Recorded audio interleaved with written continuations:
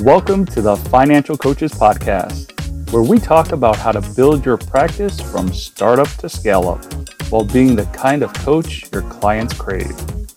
Finally, a podcast for financial coaches. Here are your hosts, Maria Casillas and Cody Sizemore. Hello, everyone, and welcome back to the Financial Coaches Podcast. We are excited to have two extra special guests with us today, the other two members of New Money Habits. We have Coach Mike Kinealy and Coach Nino Villa. Welcome, guys. Hey, everybody. Hi there. We just thought, since we have kind of alluded to the idea of the collaboration that we've done and the support group that we have in our Facebook and just all of the stuff that we've talked about before, that it would just be a really good idea for you guys to see who the people are behind the curtain. How did we come to bring New Money Habits to the Financial Coaches Podcast? So, guys, I really appreciate you coming on today. And, of course, we have Cody here as well. He's going to help ask some of the questions of these amazing coaches and just kind of let you guys peek behind the curtain a little bit. Yeah. So, Mike and Nino, why don't you introduce yourself and say a little bit about why you kind of became coaches and maybe your favorite part of it as well. So, hey, everybody. Nino Villa here, Coach Nino Villa. Let's see. I got started coaching people with their finances back in 2013. And one of the biggest reasons I did it is I felt like there's just a lack of financial literacy that schools at the high school level, at the college level, don't really teach people how to manage their money. And unfortunately for a lot of us, our parents didn't either. So I like to just dig into the numbers and help people figure out how to manage that money well. Cool. How about you, Mike? So I've been coaching full-time for going on 4 years now. And I realized after I started coaching that I had been coaching for a long time before that. I worked for a big company for 23 plus years and was always helping people who worked for me or with me with their personal finances or figuring out 401ks or those kind of things. And when I got to a point where I no longer wanted to be tied to a 40 to 60 hour a week full-time job and decided to leave that, I knew that I needed to do something else to find, to keep myself fulfilled and busy. And that's when I learned about coaching. So I was in a bit of a unique position to be able to start with full-time availability. And of course, I didn't start with full-time income, but I did grow the business pretty well in the first year and really find that it's probably the most rewarding work I've ever done, being able to help people change their trajectory in their lives and really get control of one of those big stressors that is their money. Yeah. So Mike, you actually, when you started financial coaching, you started just full-time right off the rip. And like Correct. You said, not full-time income. So can you talk a little bit about how that looked and how that kind of felt navigating through that first year? So there were a lot of things in my mind that were probably personal limitations and some limiting beliefs.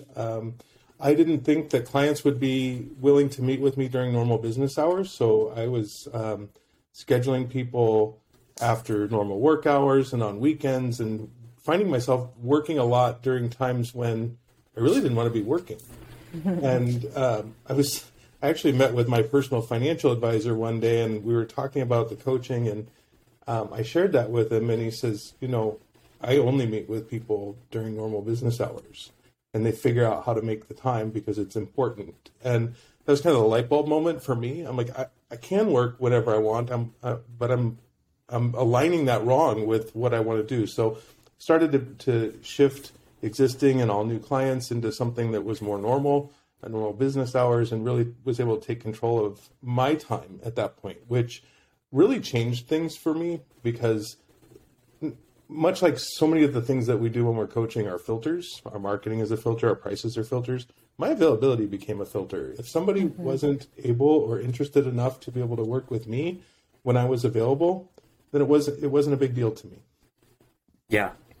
I think that's really powerful because I think, especially with you being a newer coach at that time, a lot of coaches, they want to take anyone they can get, and I think that it's actually more beneficial to the coach and the client for the coach to be kind of picky, Oh, 100%. I look back at some of my first clients and I realize now that I didn't do them any favors or myself any favors by signing them. It was not a good fit, and you're going to make those mistakes throughout your coaching career. You're going to work with people and at some point realize it probably wasn't the best fit. But when you're getting started, it's really important to understand what is your ideal client and have those boundaries so that you're not just working with anybody who wants coaching help, because if it's not a good fit, then you're probably not the right coach for them and they're not getting the right help. Mm-hmm. And I like one of the things that you said, Mike, at the beginning about how you kind of answered the question for them. Like the whole idea of, is this time going to work for them? And you didn't even give them a chance to say yes or no. You just assumed the no for them. And I think so many times as coaches, we do that, whether it's about their scheduling, about the pricing, about, what their goals are going to be. And we take the initiative, which is not a good initiative, to say, yeah, they don't want that. That's not for them. And we just kind of decide for them. So I think that's really cool that you recognize that so early on, and then we're able to have that light bulb moment and shift. Yep. So Nino, did you have a similar kind of startup with your coaching career, or did you have something different where you were kind of, you're working at something else and then you had this on the side and it eventually grew into your full time?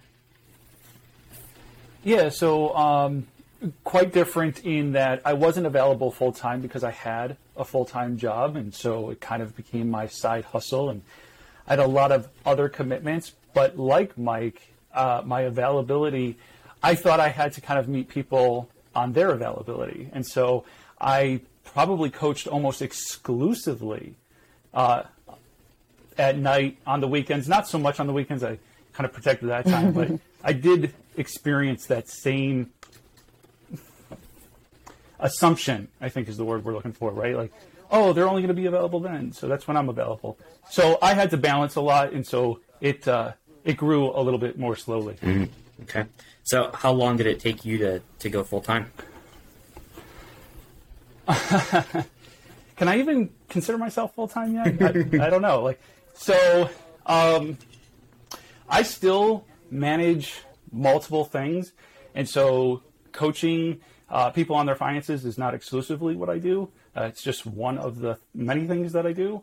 But I started in 2013. By 2017, this was one of my more primary sources of income. So it really kind of grew over a period of 4 years to where it was just kind of a side hustle, and maybe I was making a couple $100 a month if I was lucky, to really being able to make a couple of $1,000 every single month doing it a couple of years later. So like I said, I think it took about 4 years to kind of grow it a little bit slowly over time. Like with a lot of things, there's kind of like a hockey stick moment where you're kind of just kind of going along, and for the first couple of years, then all of a sudden you're really helping a couple of people who tell everybody and anybody who will listen about what it is that you've helped them accomplish, and all of a sudden you kind of see a demand for your services go up. So about 4 years to go from just a side hustle to it's a pretty steady source of income. Yeah. Awesome. So and with that 4 years, I mean, for a lot of people, 4 years is a lot of time to work on something. Right. And I think that a lot of people, when they reach year 2 or even 3, they're like, I don't know if I want to keep doing this. It's more work than I thought, that kind of thing. Did you ever experience that? That's a really good question. And it just kind of makes me think about something. Like, as you said it, it's like, well, why did I keep at it for so long? Number one, it was always my passion project. It was the thing I was more passionate about than anything else. Now, it wasn't enough that I could just stop focusing on anything else. I had to have other streams of income. But I was working with probably anywhere between 12 and 20 clients pretty consistently throughout that time period. And the experience was so enriching. It like what I was able to do for them, but what they were able to to do for me. Just they almost became my accountability partners as I was kind of cleaning up my own financial situation. And it was just so much fun, and there was so much passion behind it that it didn't bother me that it was like I couldn't go full time. I couldn't quit my other job completely. It was, hey, I'm still going to make time for this because by golly, I love spending this time with people. And so I was able to just kind of keep with it because although I was only having a small impact, some people might, I felt like I was having a large impact, and it just kept me very motivated. And so it didn't bother me. And you probably were having that big impact just because of the ripple effect, right? I mean, you mentioned that people really loved it, so they would share it with everyone they know. And so you probably had an impact, that you don't even know yet. Mm-hmm.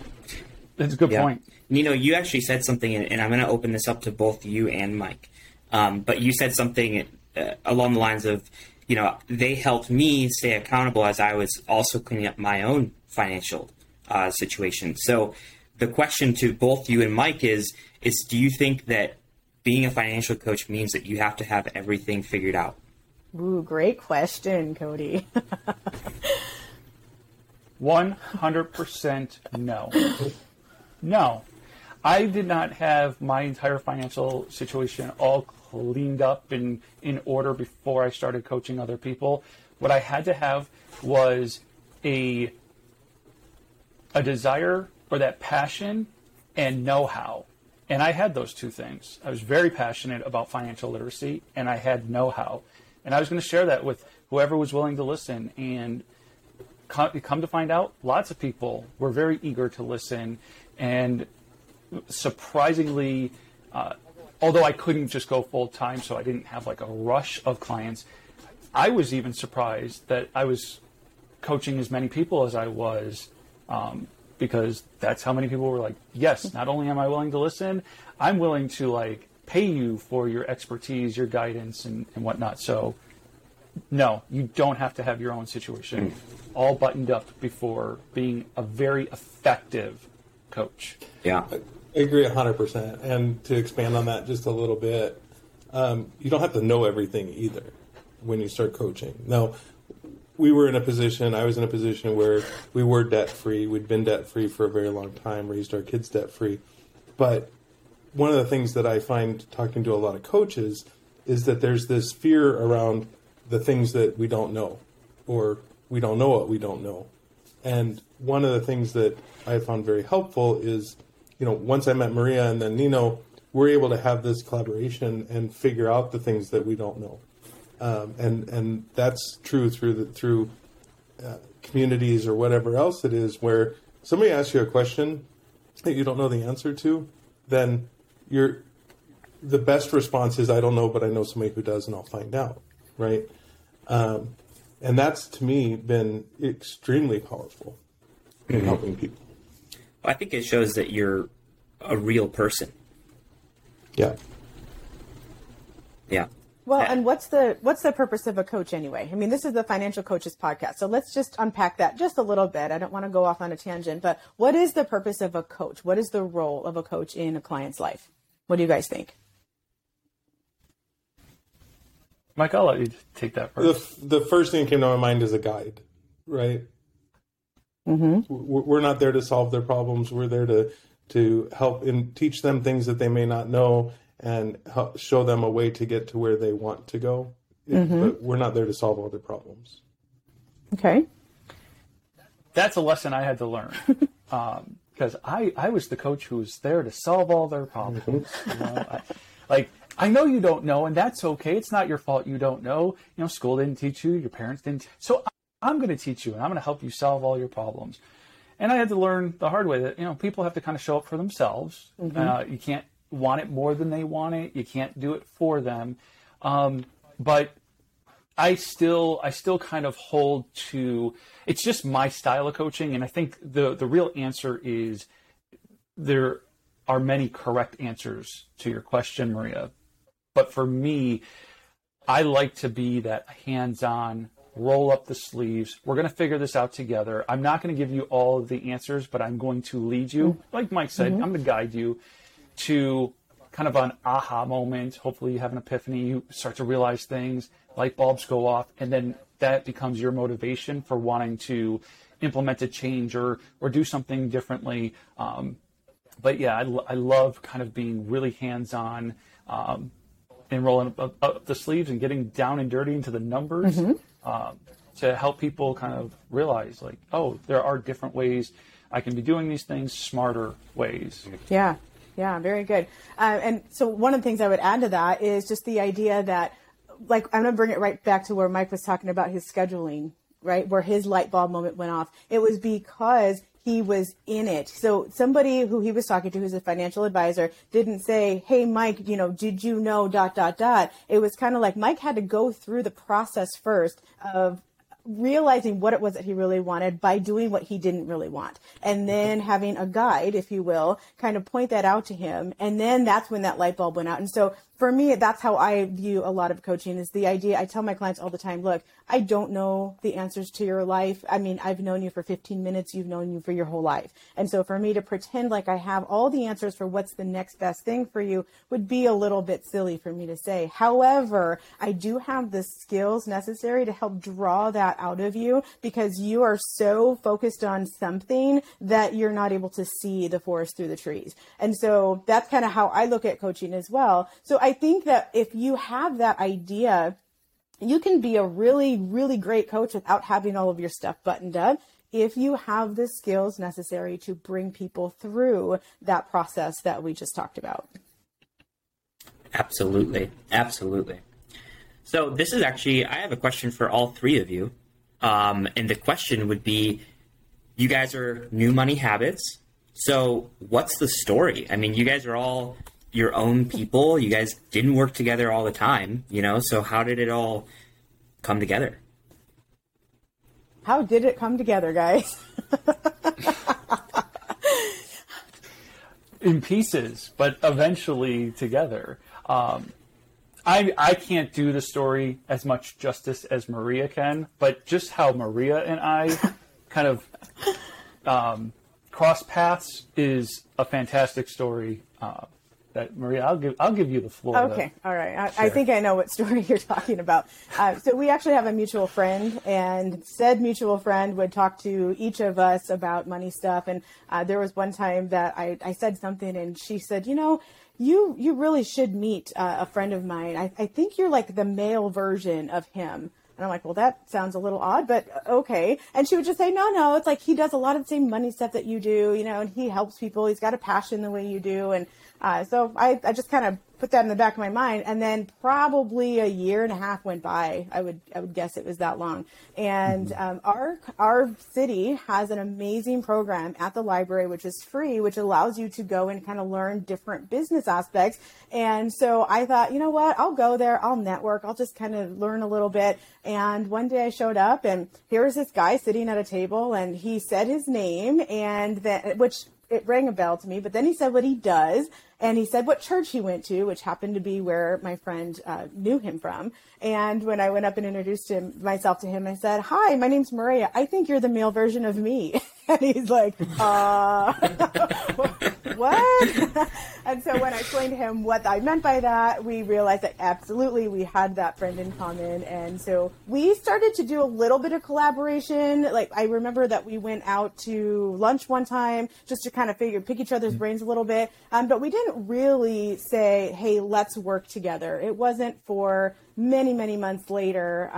I had a lot of life happen with me. We had an unexpected baby born. And so I kind of put my business on hold for a little while. But once she was about 3 months old, I was just itching to get back into the business. And so I thought, you know what? I haven't been to that whole library program for a while. I'm going to go, and I'm just going to see who's there. Well, lo and behold, Mr. Kinealy was one of the individuals at the table. And I thought, oh, well, this is a new development, somebody new in the exact same area who's doing something very similar. And so, all of those internal voices that we've learned about kind of start going off like, well, he's doing the same thing you're doing. That could be competition. And I'm just like, you know what? I don't even care about that. I want to do this with somebody. I know that we can collaborate. There's no reason. There's plenty of business around, even just this local area for all of us. And so I, not knowing him, said, hey, let's get together sometime. Let's see if there's any way we can collaborate. He's like, what do you think that looks like? I don't know, but let's just see what that could look like. And so we met up, I think it was the very next day, right, Mike? Yep. Yeah. So we made that happen. And then after talking to Mike and hearing what a lot of his strengths were, and he had tuned into one of my podcasts and had heard some of the strengths that I have. And he said, I think we could do this. I said, I think I have somebody else in mind that would be a really great addition to this. And so even all those months later, I invited Nino for a meet and greet, and the three of us started talking, and here we are. Wow. The magical library. Right. Yeah. And the time, first of all, we're very thankful for the library, but at the end of the day, that was a networking meeting. And when you're growing your practice, when you're launching your practice, whatever it is, find networking meetings where you can be out and talk to other people, because clients are created in conversation and you never know who you're going to meet and what that's going to lead to. And the other side of it, for when Maria and I met, I mean, the timing was perfect, at least for me. I don't know about Maria because she had this brand new baby that she had with her in the meeting, and she had a lot going on in her life. But I was at this point in my practice where I was trying to figure out what help I needed. I thought I needed an admin. I thought I wanted somebody to do all the back office stuff that I don't like doing. In my career, I had an admin who had 3 admins who kept me organized and did all this stuff. And I thought that's what I wanted. Or I thought maybe I was going to sponsor somebody or hire somebody just to help with onboarding new clients, things like that. But when I met Maria and we sat and talked for a while, I thought, what I really need is someone who brings something else to the table. I was wrong. That's not what I needed. But that was what was attractive. And then as the 3 of us connected and started to grow, we really did become each other's accountability partners. We didn't immediately partner. We didn't immediately create the business. We got to know each other. We got to know each other's strengths. Maria has said for a long time, we fit together like pieces of a puzzle. Because we really do, because we all have a different approach to the same goal, right? And that's just been really, really valuable, at least to me. And it's helped me grow as a coach. And, I've said before that the 3 of us do more than each one of us individually could do, right? Because there's strength in numbers, there's, the power of economy of scale and all those kind of things. But it's just really been a very positive relationship for us. Yeah. And what I love about your structure of your partnership is that you guys, you have all of your own clients that you meet with individually, but then you also have clients that go between all of you or a couple of you. Is that correct? Yep. Yeah. Yeah. Mm-hmm. So that's like, I mean, if I was a client that got all 3 of you, I'd be like, yeah, this is sweet, And then on top of that, you also have like larger projects that you guys work on together. Like I know that you've done the masterclass, which I've personally taken, and I can't say enough about it. But if you guys want to maybe unpack that a little bit and give a few features, I think that everyone listening would love to hear more about that. Yeah, before I jump in onto the masterclass, I just kind of wanted to reiterate a couple of things that Mike and Maria said about just like the formation of the partnership, if Sure. I may. And that's just that I kind of want to reiterate the idea that when networking, I never went with this is my competition. So Maria kind of touched on that, right? Like it's not about this person is my competition. It was, how could collaboration happen? And I think so many more positive things happen through collaboration. I think we're kind of taught maybe at some level that like when you're a small business owner or whatever, that like let's say you were starting up a restaurant, then like every other restaurant is your competition and you better beat them out.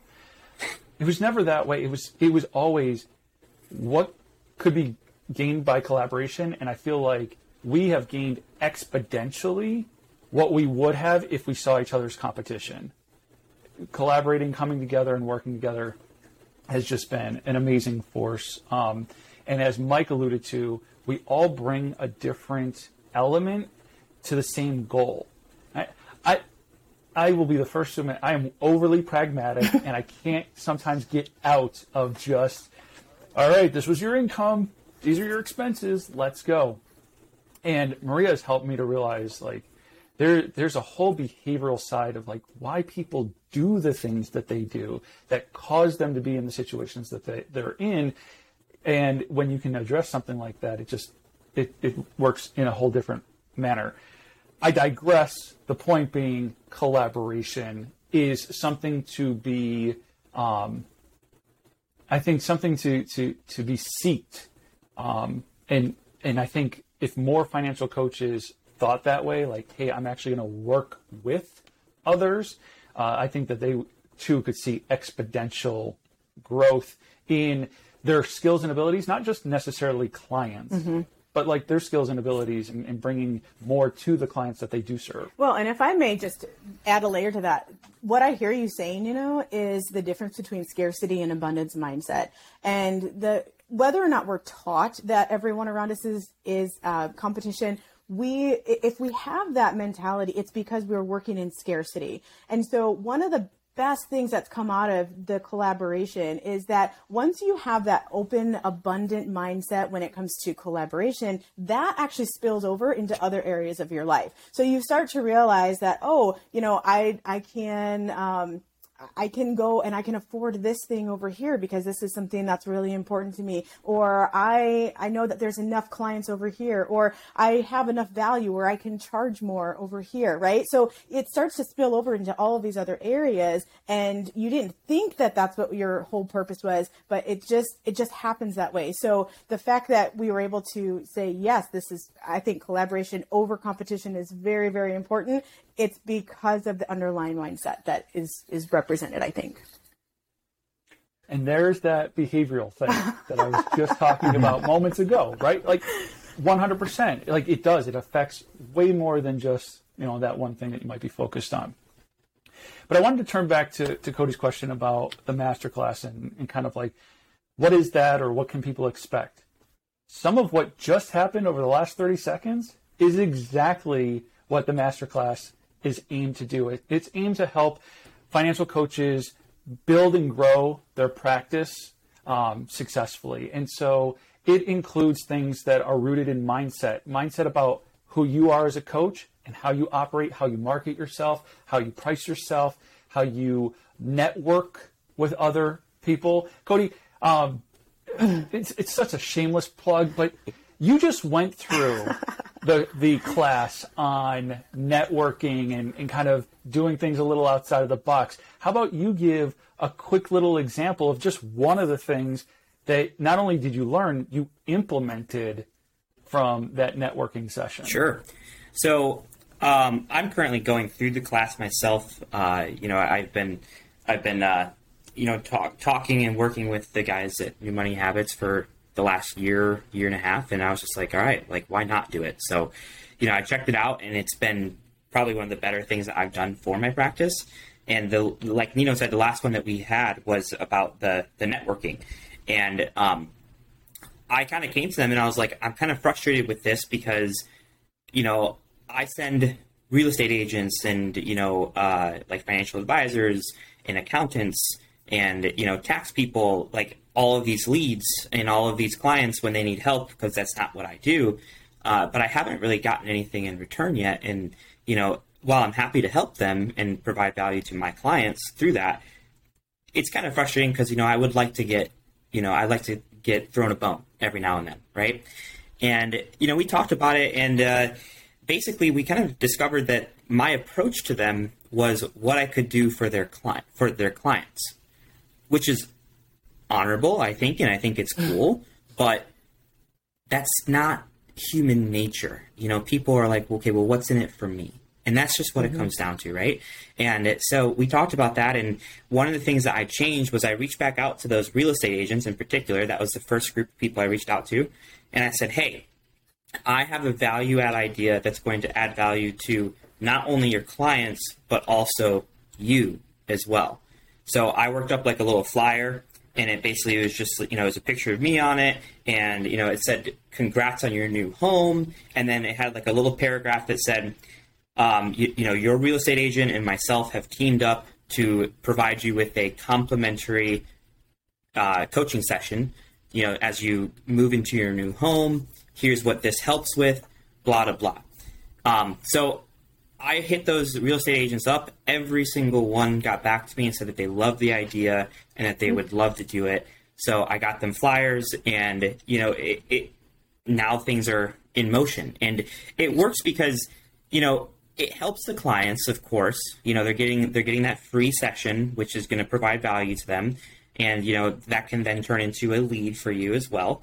But it also helps the real estate agents because that just makes them look way better. Like they're providing this several $100 value or whatever you charge for your sessions for free as just like a little added bonus at the end of signing, and or at the end of closing. And to me, if I was a home buyer and my real estate agent gave me a free financial coaching session, I'd be pretty stoked. I'd at least want to check it out, and then, hey, if I like it, then cool, I got one free and I can move forward if I chose to. So it was something that was a win. It wasn't just a win-win situation. It was a win-win-win situation, which was awesome. Well, thank you for that shameless plug. But I thought it was a great illustration. It's a great example of what the masterclass kind of focuses on. Maria said it best when she said coaching is about drawing things out of the person being coached. And so we did that with you, Cody. We kind of drew out of you, like, what is the issue? How could you reframe it and see it through a different lens or perspective? And what action could you take? And that's just one of the 8, courses or lessons that are in that course, where we talk about things like how to attract and acquire new clients and how to build a network, how to treat your business like a business, right? Because it's really important that when you start to make income, you have a plan for, like, how does it, you can't just take all that money home and spend it, right? Mm-hmm. There's got to kind of be a plan, and how do you protect yourself and all that stuff. So, the masterclass, you can check that out at newmoneyhabits.com/masterclass. Awesome. Sounds easy enough. Yep. So Mike and Nino, whoever wants to take this first, go for it. But I personally am very curious because I actually don't know this about you guys. And, I've always been curious about this question.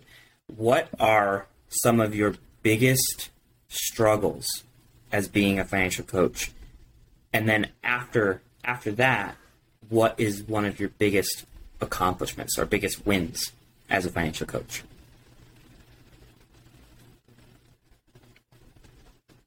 That's a big question. It is. I've been wondering this for a long time. And he's putting you on the spot because he knows you're going to answer. I'll start with one of the biggest struggles I had, or sometimes still have as a coach, especially initially, was identifying my ideal client and really understanding that once I understood that who I wanted to work with and what that looked like, that it wasn't limiting. It was actually allowing me to create content and identify people who I enjoy working with and who enjoy working with me. So I think when I started as a coach, I believed I could help anybody that wanted help. And while I still think I could help anybody that wants help, as I said before, some of my early clients, I did not do them any favors by agreeing to work with them. So when I run into things like that now, fortunately I have a network of other coaches, even if it's beyond Maria or Nino, that I can refer clients to or prospects to where I think they might be a better fit. So for me, that was a big struggle for the first probably year or more, really understanding that I could and should get very, very, very specific, and I continue to get more and more specific about who I want to work with and what that looks like. Mm. So how does one go about finding their ideal client? So I'm sitting here looking at Maria as if she can see me because I know that's an area of her expertise. And I was thinking that was in the masterclass.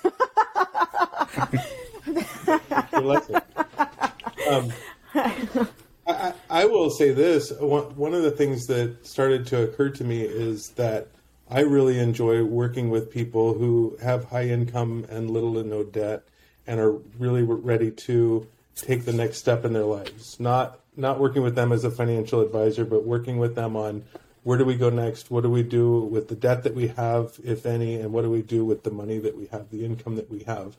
and how do we grow that, and how do we enjoy that? And, because a lot of that is where I am in my life, right? I'm essentially retired from the corporate world. I have saved money all of my life, and I'm in a position where I can enjoy more of that. It's taken me, with Maria's help even, to understand that I can and should be doing that.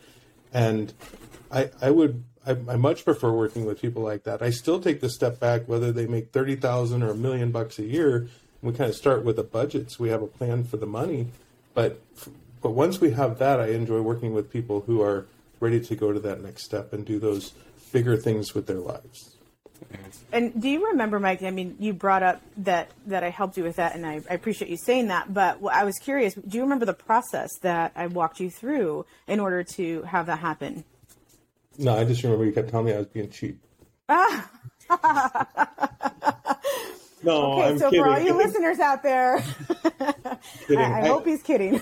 I am. No, even before we partnered, Maria and I got to have a lot of conversations about a lot of different things, and it was really just that. The three of us have all coached each other over the course of our relationship before and since the partnership, and I think it was just a lot of different things where I might not have even realized that Maria was coaching me because it is just that natural to her. But when we talk about different things I wanted to do or was reluctant to do because of price or things like that, where she's really helped me rethink my relationship with my money. Yeah, and I think one of the main things is to find out what lights you up. If we talked about how, I mean, Cody, I think, brought up that each of us has our own client roster, and then New Money Habits has one as well. And part of the reason for that is because each of us serves a different clientele, and New Money Habits serves a different clientele. So what we do, it's not just like you get 3 for 1 type of deal. It's like, is this client going to be a really good fit in business A, business B, business C, so on and so forth. And so it's really more about putting them with the person who is really good for them. How do we figure that out? We figure out, like, when we're sitting across the client, whether it's a computer or the table or just on the phone with a client, start making note, you guys, those of you who are listening, start making note of when you're just like, I could go for the rest of the day without eating anything, without sleep, and I would still be lit up, versus the ones where you're like, oh my gosh, I have to talk to so-and-so today. And it's okay to admit that you have those moments of, oh my gosh, I have to talk to so-and-so today. You don't have to let them go right away. You don't have to fire them as a client. You can kind of work through that, but do at least note that in the back of your mind so that you're not taking on more and more of those so-and-sos in the future. You'll start to kind of narrow it down and hone in on who that is. That's a really good point. I mean, I find even when working with prospects that I know it's a good fit for me if at the end of the call, first of all, it went long. And secondly, I have more energy after that call, that consultation, than I did when I started. Yes. Because I really enjoyed working with that person or talking to that person, getting to know them. Yes. And it's not that whole idea that everything has to be wonderful all the time, but Mike brought up energy. And I think that that's really important. If you realize that you, like he said, have more energy by the time it's done than you did when it started, that's a really good sign. And it doesn't mean that you can't be like, oh my gosh, that took a lot out of me. I know when I coach people, I mean, I get into some pretty intense stuff. And there are times when I'm so intent on listening to somebody that it actually takes a lot of energy to do that. So by the end of the day, like, I might be like, oh my gosh, I could actually go to sleep at 9:00 at night. Like that's how many people I talk to today. But that's not the type of energy I'm talking about. Like I might go to sleep at 9:30, but I'm excited. I'm like that. I really felt like that was not just beneficial for them, but it was beneficial for me, and we could feed off of that energy. And I think, Mike, that's the kind of energy you're referencing. 100%. Yeah. Nino, you're up. Hope you had some time to think about this one. I did, and actually, Mike kind of jogged a couple of thoughts for me, and that is, when it comes to my ideal client, one of the biggest challenges I had was firing clients who still wanted to work with me. It was, I want to help people, but in my style of coaching, I can gauge discipline very, very quickly. And so I have this story about a particular client that I love to tell because she was probably by far the worst off when we first got together. She was behind on her bills. She's defaulting on credit lines. She barely makes maybe $25,000 a year. But the young woman had so much discipline that her $25,000 a year income, she felt like she got a huge raise once she started kind of organizing and getting caught up and whatnot. And she made huge strides, and it was so exciting to see. Then on the other hand, I have couples who make $150,000 to $200,000 annually together. So there's no income issue, but they lack any discipline. And so they're late on bills, and they're about to like lose their house because their priorities are out of whack.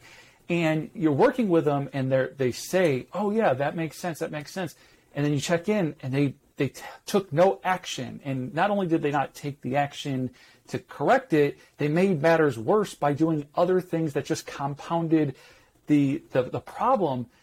And it's like, oh my goodness. But because they wanted to continue to work with me, I kept showing up for them. And that was just really frustrating. So one of my biggest challenges was fire clients when you're done working with them. Like, it goes back to what I said earlier about you cannot want it more than they want it, and you can't do it for them.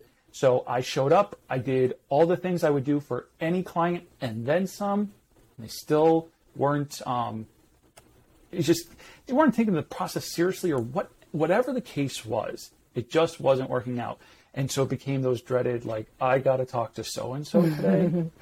Yikes. So that was my biggest challenge. My biggest accomplishment or win, that's a little harder because I think it's a collection of a bunch of little wins, or little wins for me, huge wins for my clients. When I look back and I think about the dozens and dozens, approaching 100 or more clients that I have helped hit the get out of debt milestone, and even before that, the first milestone is I don't stress out about money anymore. I might have 800,000 things going on and my world is crazy, but I don't stress about my money. When I get people to that milestone, like, that's a huge, like, wow, I love that. Like, they're not worried about it anymore. Even if they still have debt and all these things, they have control of their finances, and it's the one area that they're like, I don't have to stress about. That's awesome.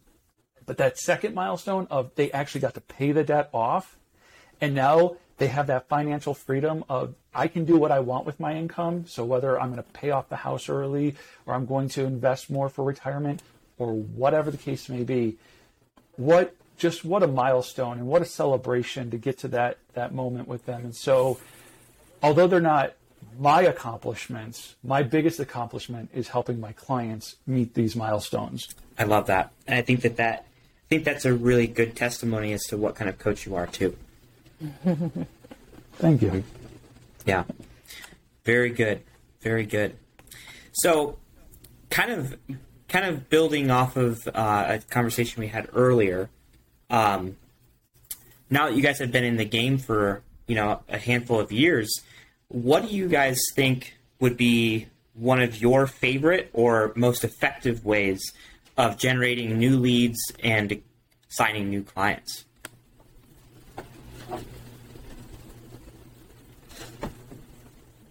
I'll go first on this one, because I love the idea of providing value before asking for anything, right? And so whether it's putting out YouTube videos showing people how to think about managing their money differently, or it's doing, podcasts, just putting out content of any sort that just like helps people.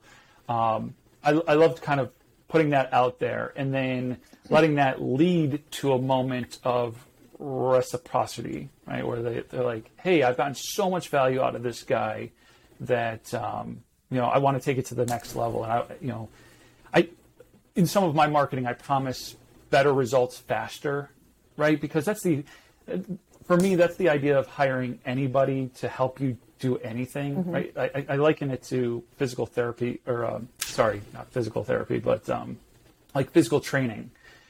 we all know that if we have a specific diet and exercise regimen, we're probably going to get the health results that we want.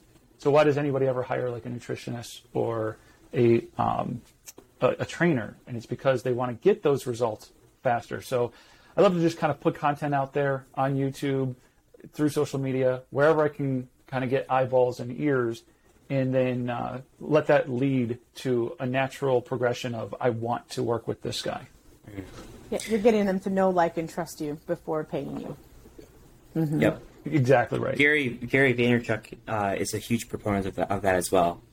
He has a book. I think it's called Jab, Punch, right? Right hook. Jab, right hook. Yep. That's what it is. Yeah. Yeah, and it's basically exactly with what you just said. Providing value, getting that trust is so essential, especially with our industry. I think that I would argue to say that the financial industry is probably the most cynic industry out there. Mm-hmm. So, yeah. Yeah. To that end, I mean, personal finances are wildly personal. Mm-hmm. Who wants to open up about that? Who wants to start to talk to a perfect stranger about that? So one of the first things I did is I put my monthly budget out on the internet for people to consume for real, like my real numbers. And so to have that type of vulnerability and kind of show, like, this doesn't have to be as taboo as we've all made it out to be.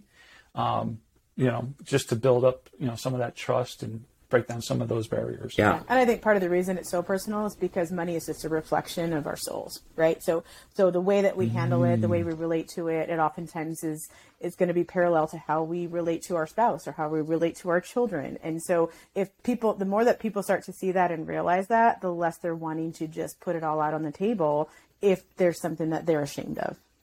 Mm-hmm. Absolutely. Yeah. Mike, do you have anything to add to that? No, I think Nino did a really nice job. I mean, I take a slightly different approach, especially before COVID. I was able to still do some of it during COVID. I love to talk to people. Anytime I'm out, anywhere I am, I'm going to talk to people.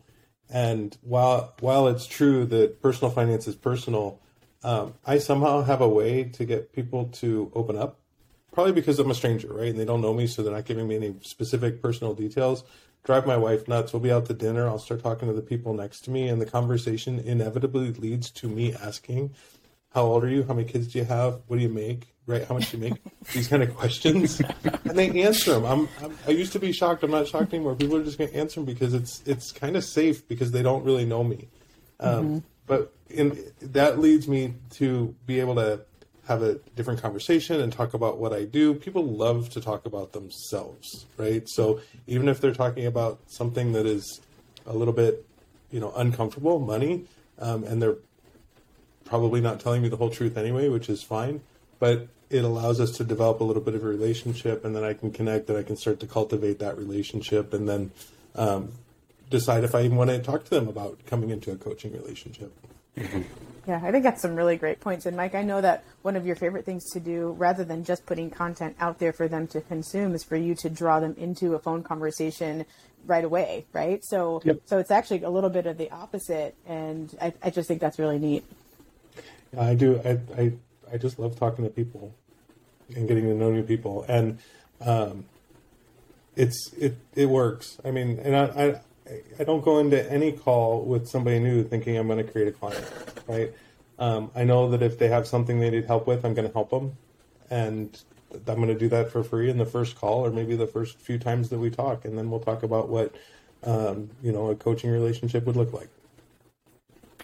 And so, if I may, I want to point something out to our listeners. So, I shared my approach. Mike just shared his. They're two very different approaches, but they're both unique and authentic to who we are. Yep. So we're not trying to be somebody else. I was somebody who, I've done corporate training for a living. So being in front of an audience didn't bother me. So putting videos out on the internet didn't bother me. To ask somebody to have a conversation out of the blue is not something I'm comfortable with. As much as I have extrovert tendencies, at the beginning, I'm very much an introvert. I'm going to kind of let everybody else figure it out, and then I'll join the conversation or whatever.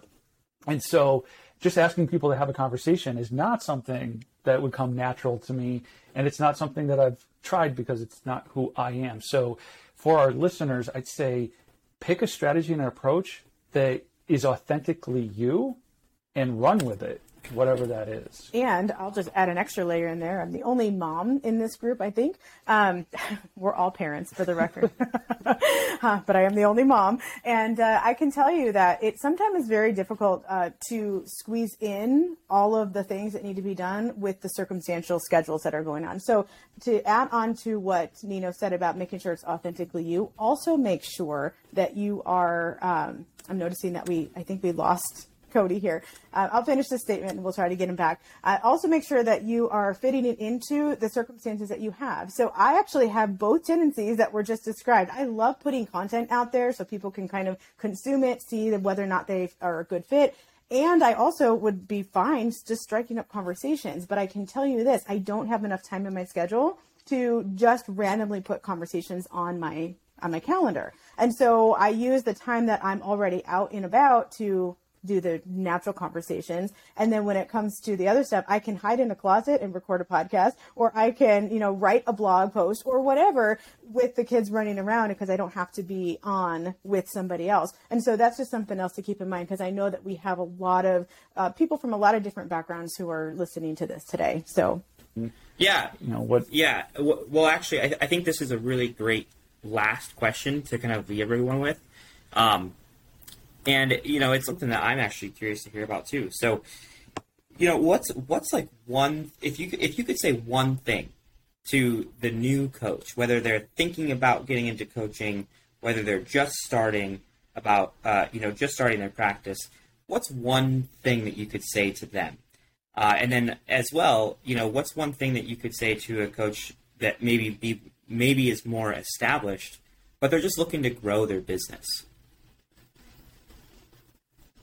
I think I would have the same advice for either, and it really ties back to something we said earlier. Don't do it alone, or you don't have to do it alone. I think too many coaches, whether they're thinking about becoming a coach, or even if they have an established practice that they're looking to grow, think that I have to do it all on my own. And I know a lot of coaches, again, whether they're established or they have a dream of becoming a coach, have shared with me that they didn't necessarily sign up to be, a marketer or a web designer or this or that, and all the other things that kind of go along with being able to market yourself. And so I would just remind them that they don't have to do it alone.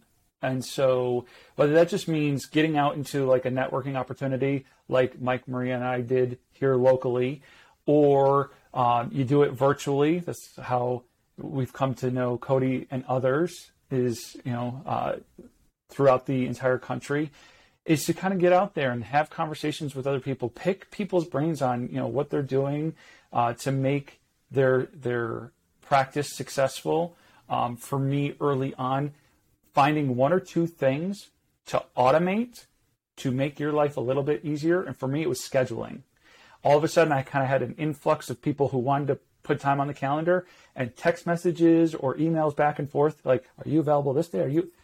That was problematic. So I was like, I'm going to at least make this one thing easier by automating it. And so I found a very inexpensive scheduler that I could then provide somebody with just a link, and then they selected the day and the time that worked best for them.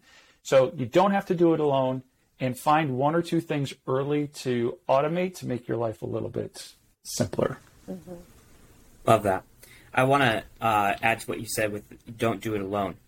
So before I even became a coach, I put out into a Facebook group, and I just said, hey, like I'm thinking about doing this thing. Has anyone done this? And if so, could we talk? And the only person to reach out to me was Mr. Mike Kinealy. And Mike helped me. I was just like, what is this? And like, how does it go? And what can I expect? And Mike talked to me on the phone for probably an hour, and never once did I feel like he was rushing me off the phone or anything like that. And then he said, he wrapped up the call and said, if you need anything at any time, just let me know. And from the very beginning, Mike was just like this, essentially a mentor, and I give a lot of credit to not only Mike, but also the three of you just for providing that value to me. And that's through not doing it alone, because I can tell you, if I did it alone, I don't know where I would be. I wouldn't be where I'm at now. That's for sure. Mm-hmm. So I love that story. This is the first time I've heard it. Go ahead, Mike. Sorry. Mm-hmm. I was just going to say, I think there's a lot of coaches like Cody who, if they didn't have someone to help guide and mentor them, they wouldn't be coaches. Mm-hmm. I don't know. I know Cody well enough to know he probably would have figured it out and he would have kept going. But one of the things that I've heard, and I've talked to hundreds and hundreds of coaches, I hear over and over again is I feel like I'm on an island, right? And it's the whole reason that we created a community so that people can come together and share ideas and pain points and successes so that they don't feel like they're on that island, right? And it allows them to help and grow or support and grow their business. And the one thing that I'll say to answer the question Cody asked a minute ago is, and to build on what Nino said, is be your authentic self. Because there is no better marketing than being your authentic self. You will attract the people who want to work with you and who you want to work with when you are you. Yeah, I agree. Absolutely. I agree with that. And there might be things that there might be people that you're not exactly like, and that's perfect. That's actually really good. You want to find people who compliment you. Yep. Not tell you how pretty you are. Not that compliment. But fill in the gaps that you have. Yep. Absolutely. Well, Mike and Nino, thank you so much for hopping on the show and for answering our many questions and even the hard ones. We really appreciate it. And I think that, I got a lot of value out of this show today. And, to the listeners, if you did too, we would absolutely love it if you would subscribe to the show, give us a rating, share it, do all of that. That really helps us out, and it will help more coaches as well. And also, if you'd like to stay plugged into our own community, we do have a free Facebook group for coaches. It's called New Money Habit Coaches. Completely free. All of us are in it, along with several other coaches across the country. And we do exactly what we did on this call today. We just talk about things, we help each other, and we help each other grow. So hop in there. And of course, if you have any questions that you'd like to ask us, you can submit them via email at podcast@newmoneyhabits.com. And that's pretty much it. So it's a wrap, and just tune in next week for next week's show. Yeah, actually, I would like to add one thing, if I may. Part of the reason that we would like you to submit questions, you guys, is we'd love to have Mike and Nino back on the show, but we want it to be about you next time, not about them. So we wanted today to be a little bit about an introduction so you could learn a little, not just about how New Money Habits was formed, but also what are some of the things that each individual coach has gone through. And now you guys, you can, if you knew the four of us, like you knew we could just talk about just about anything for 2 hours. And so we'll try to keep them short for you. But we would love for you to just throw out topics at us, throw out questions, because we'd love to have these guys back so we can have just some real raw conversations. So yes, the address for that again was podcast@newmoneyhabits.com. Correct? Yes. Yes. Okay. Yep. Ed, that sounds great. Thank you so much for letting me add that in, you guys. As always, thanks for listening. Tune in next week. Bye-bye. Thank you for listening to the Financial Coaches Podcast, brought to you by New Money Habits and Sizemore Financial Coaching.